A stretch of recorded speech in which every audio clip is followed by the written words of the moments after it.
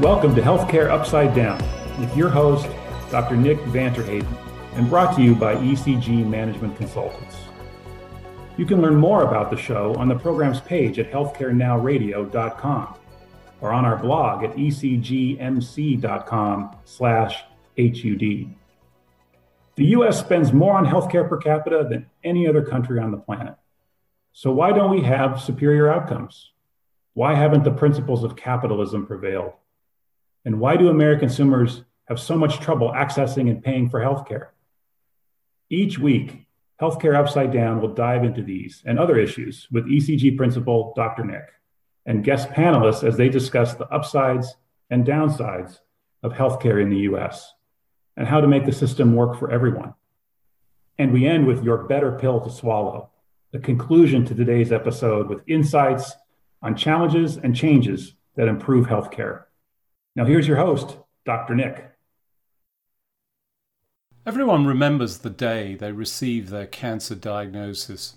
It's a watershed moment in your life. Everything changes from that moment on, and there is no putting that particular genie back in the bottle. This probably explains the reluctance on the part of many to go for any kind of screening. The sinking feeling many feel as they wait for their screening mammography.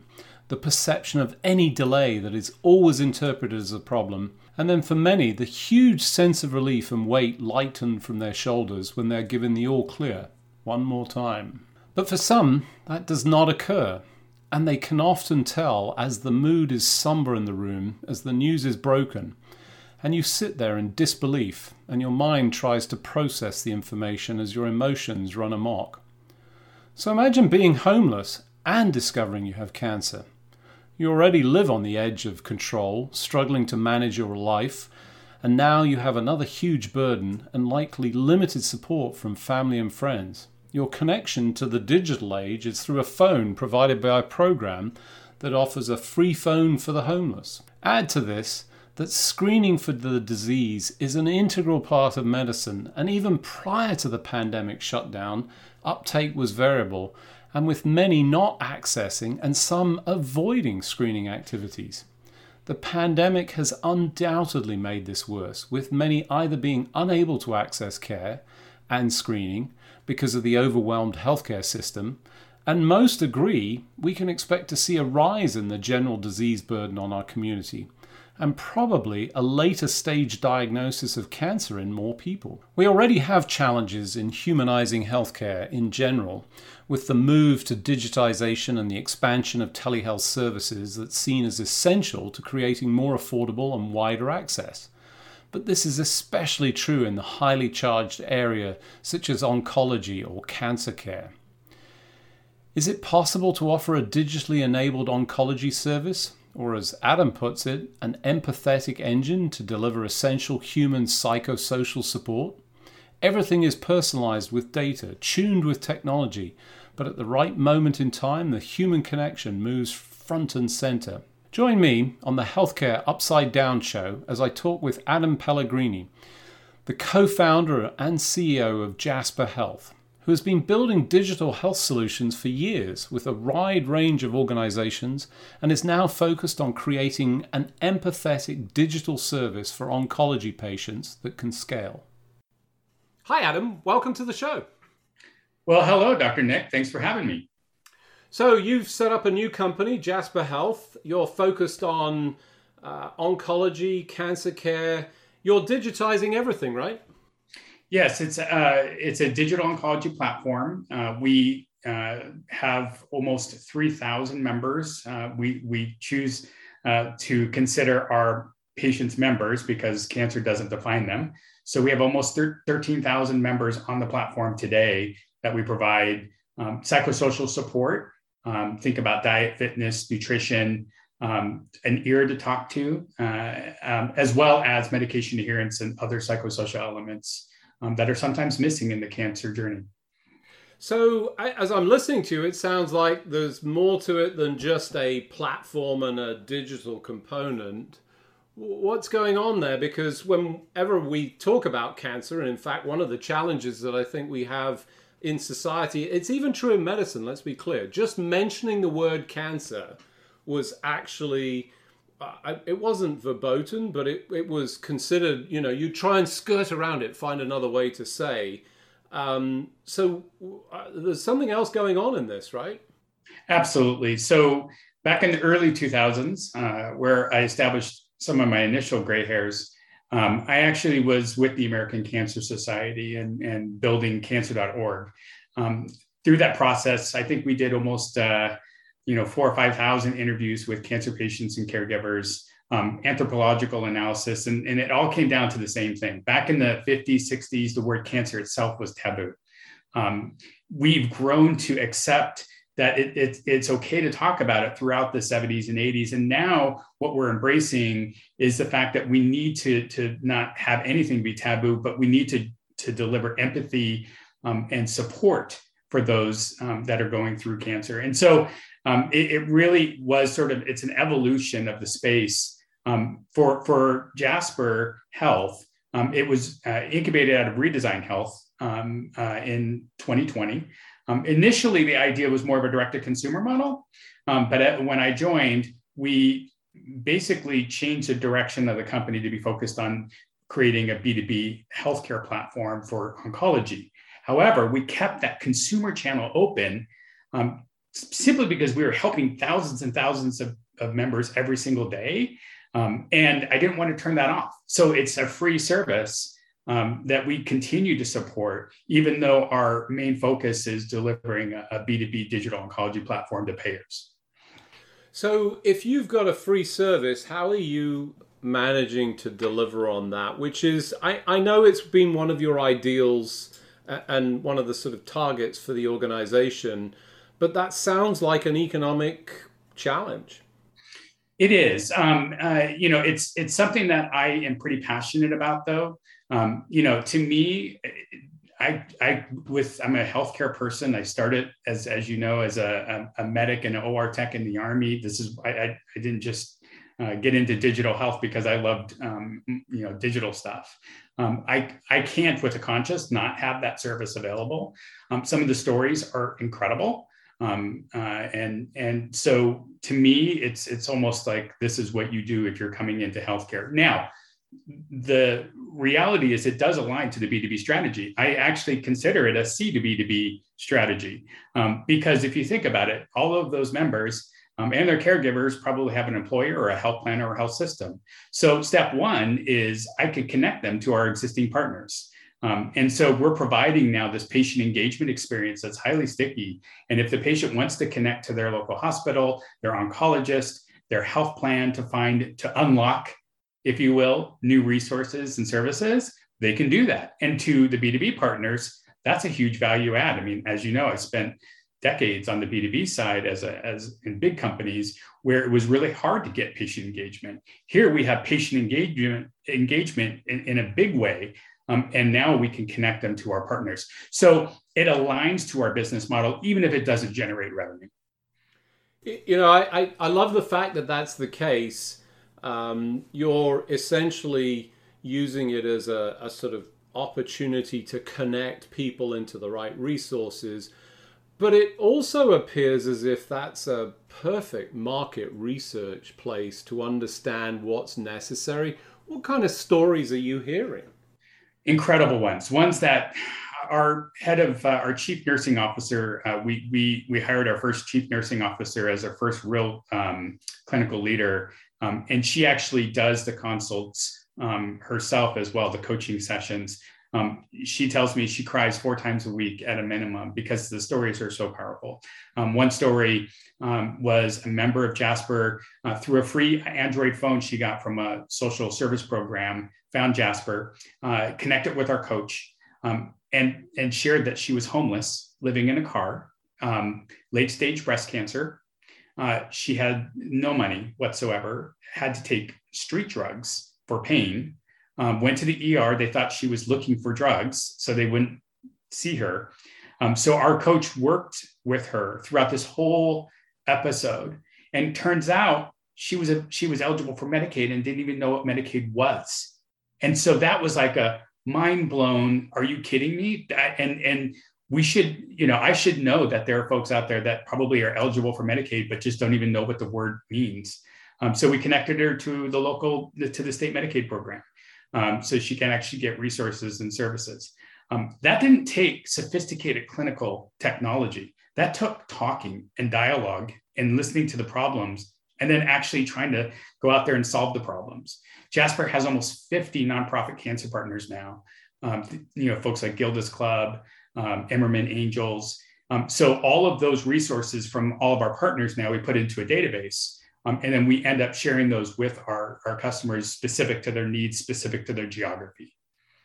Yeah, so healthcare is about humanity, and adding that humanity back into it. I would challenge anybody to hear a story like that and not be a little bit choked up. I mean, that's just a sad indictment. But I think what's interesting to me as you tell that story is the fact that that was ultimately unnecessary. I mean, I think I'm certainly guilty of it, of going, well, the system's wrong, it failed. But actually, the system had the resources, there was a solution there. It just wasn't connected. Wasn't connecting.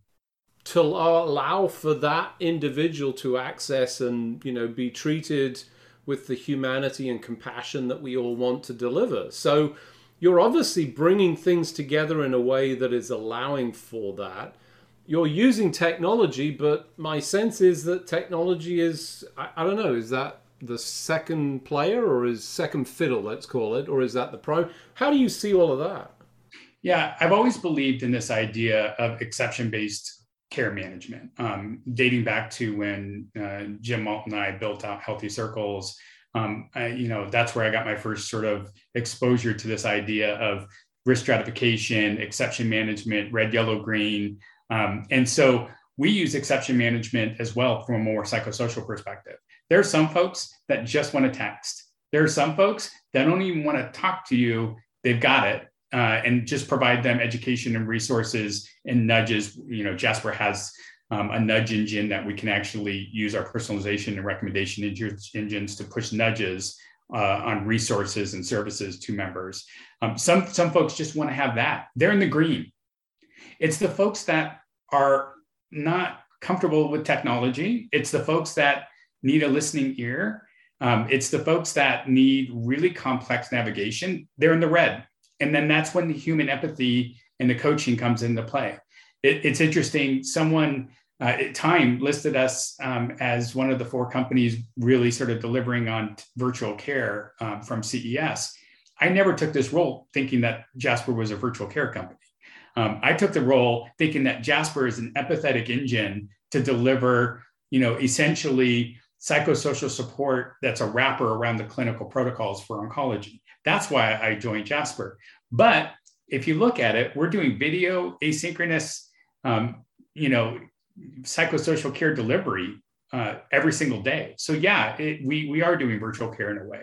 So I think what I see it is we have a very sophisticated set of engines underneath, personalization recommendation engines, a nudge engine that uses this data that comes in to personalize that whole journey for our members. But the layer of empathy is where I think we're unique, because that's where we have coaches, dietitians, nutritionists making meal plans, those type of things that are often gaps in the care protocol. That's where we're focusing our human care advocates. So I know you're familiar with this. We hear it repeatedly in the healthcare sector, but there's a lot of pushback around the amount of spend at the tail end of people's lives. That's where, the biggest spend. And to be clear, not always the most appropriate use of limited resources. And that's not me saying you shouldn't have the care, but that's maybe not the right choice. I might make a different choice, but the system is sort of designed that way. Are you addressing that, or are you just feeding more of this care that maybe is not the most appropriate choice? I think that there's a lot of things that can be done. First of all, when Jasper was incubated, the only focus was newly diagnosed patients, and as I said, we consider everyone members. 12%, we found out 12% of our new members to Jasper are actually in remission in survivorship. We never knew that. Nothing, we built nothing to support remission and survivorship. Mm-hmm. So once we found that stat out, again, all the insights from the direct to consumer channel told us that, the voice of the customer, right? We started building out remission support. And then we started really digging into remission. And even things around end of life, there's some things that you can do and some things you can't do. But one thing you can do, especially in remission, is you could still coach, you could still provide psycho support services, and you could still early detect, and I don't mean prevention detection, I mean early detect of critical issues that could be coming using the biometric data and the EPRO data and the clinical data combined. And so to me, I look at it more as our job is, people are going through the worst experience of their lives right here. We need to be there for them. People in remission or members in remission, they're always worried about the next, foot to drop. I've heard it so many times from our members. I'm just waiting for the next shoe to drop. We did it probably 2,000 interviews with our members to get sort of feedback and voice of the customer. That rang out completely true. So we want to provide that layer across the entire continuum, from new diagnosis all the way through remission. And we'll continue to go and listen to the customer to see where they want us to support more.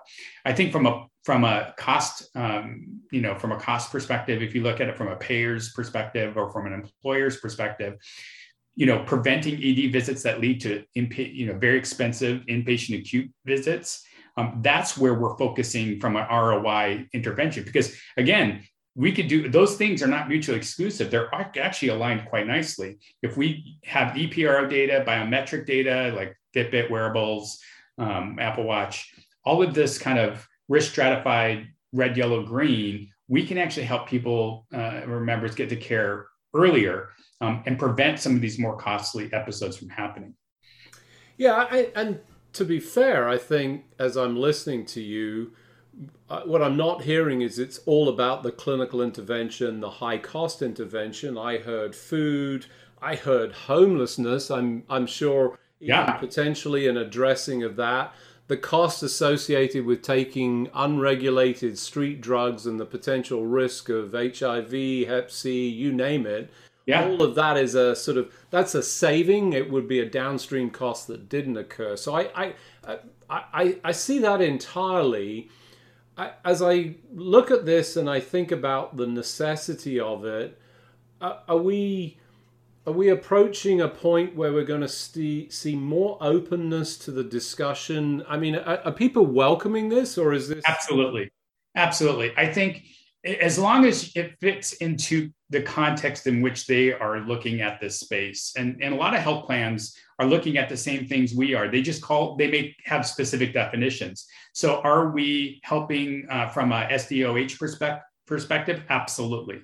Are we helping from a health equity perspective? Absolutely. I mean, that's deep into the pillars of our focus. Are we also looking at the simple things like patient engagement, right? I mean, that's every health plan's looking for member engagement. They've been doing it since we all started this digital health stuff in the early, late 1990s, right? Everyone's been searching for that. So as long as it fits into the buckets in which they are actually prioritizing, then they're absolutely open to it. The most openness to it actually have been the oncologists that we've spoken to. So much, part of my job is just listening tours with oncologists. And one head oncologist of a major health system told me, I would love every single one of my doctors to have them their patients download Jasper when they find out a new diagnosis. And I said, well, why is that? Because in between appointments, it could be 2 to 3 weeks before we talk to a patient after we give them the diagnosis. And the oncologist said, I can't tell you how many times I've got my ear chewed off because I have not even contacted someone 3 weeks later after I told them they have cancer. And the oncologist is like, it's not because I don't want to, it's because I'm just overworked. I just have a huge patient load that I can't get back to everyone. So if I can have a co-pilot that can focus on the psychosocial support around that, it's a blessing. As a matter of fact, it's a blessing has been said so many times by our members. The feedback wise, it would be in a word cloud, and it would be the largest piece of the word cloud. So, I mean, it's a rewarding mission focused role. And again, it goes back to, having this free resource with these free care advocates. Sometimes it doesn't mean that you need to make a business model out of it. Sometimes you just need to do what's right. And you need to, and do the reason why we all got into healthcare in the first place. I'll let the B2B side subsidize that all day long. So the nudges that you talk about, clearly necessary in some places. My understanding from a patient standpoint is there's no nudge necessary for them once they're on the sort of treadmill of I have cancer. But it sounds like this works from all parties, that you've got technology that essentially helps support that and delivers the sort of arm holding. But it's more than that, I think, with Jasper. It's not just the digital piece of this. It's all of that to support everybody in the space. Is that right? That's exactly right. So, for example, we just launched a clinical trial matching service. Not because we thought this was a new market we should go into. I mean, I've known about clinical trial matching since Microsoft back in 2005 or so, or even earlier. It's because our members asked for it. And they're like, I heard about this clinical trial stuff. So we ended up launching our care advocates do an actual concierge human matching consults. Not bot-driven AI, I'm going to match it to this, and then figure it out. It's actually empathetic trial matching. We had one member who didn't even know what a clinical trial was. We got him, and he was depressed. He was suicidal. We got him all the way to an actual trial. And whether or not he goes through it or whatever is going to be up to him. But the emotional uplift within a week, from changing from super depressed to I have hope. And that's literally what he said to our care advocate. I have hope now. That was huge, right? It was huge. So, to me, it really is addressing this empathy piece. Now, our goal is to be able to deliver empathy at scale. Right now, we have almost 13,000 members on our platform at a 1% prevalence rate. That's the size of like a 1 million member health plan. So that's a lot of folks. And we use exception management again to be able to manage that with a small team. But I think as we grow and grow and grow, we'll continue to look at how do we automate those things that can be automated, and then make sure that that nice layer of empathy sits on top of everything. Back in my days in retail pharmacy, like at Walgreens, we used to say we put an API on top of the store. Now what we say at Jasper is we put empathy on top of the API.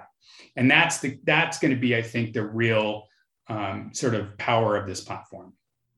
I as I think about this, I'm just really struck by the notion that we've got this exploding number of cases. I think everybody, maybe not everyone, but the vast majority view a burgeoning problem of people that were undiagnosed, delayed treatment, delayed, screening. So we're going to see increasing numbers who are later stage disserviced. One of the primary responsibilities that I have as a clinician to friends is to serve as that clinical trials identifier. And here you are essentially delivering. I think empathy at scale is an exciting proposition. Adam, thanks for joining me today. Thank you so much for having me. Accompanying people on some of their most vulnerable journeys and experiences is a taxing experience, and one that requires empathy and compassion. These are the things that are hard to deliver with technology.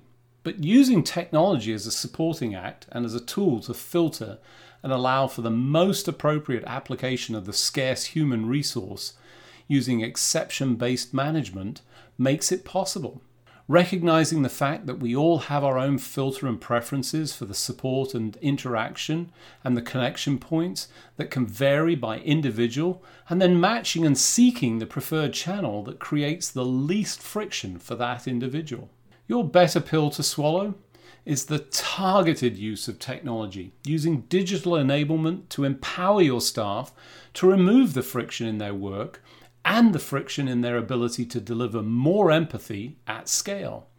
Exception-based individualized care management can be achieved, allowing for the most appropriate use of your staff to deal with your patients, your members, your partners in the healthcare journey. Thanks for joining me, your host, Dr. Nick, on this week's edition of Healthcare Upside Down. Until next week, keep solving the business of healthcare as if your life depended on it, as one day soon it will. That's all the time we have for today. You can find all of our episodes on your favorite listening platform by searching for Healthcare Now Radio. Also, check out our blog at ecgmc.com/HUD for summaries and commentary from each episode. Follow our show's social hashtag, HCUpsideDown. And join us each week as we work to solve the business of healthcare for everyone.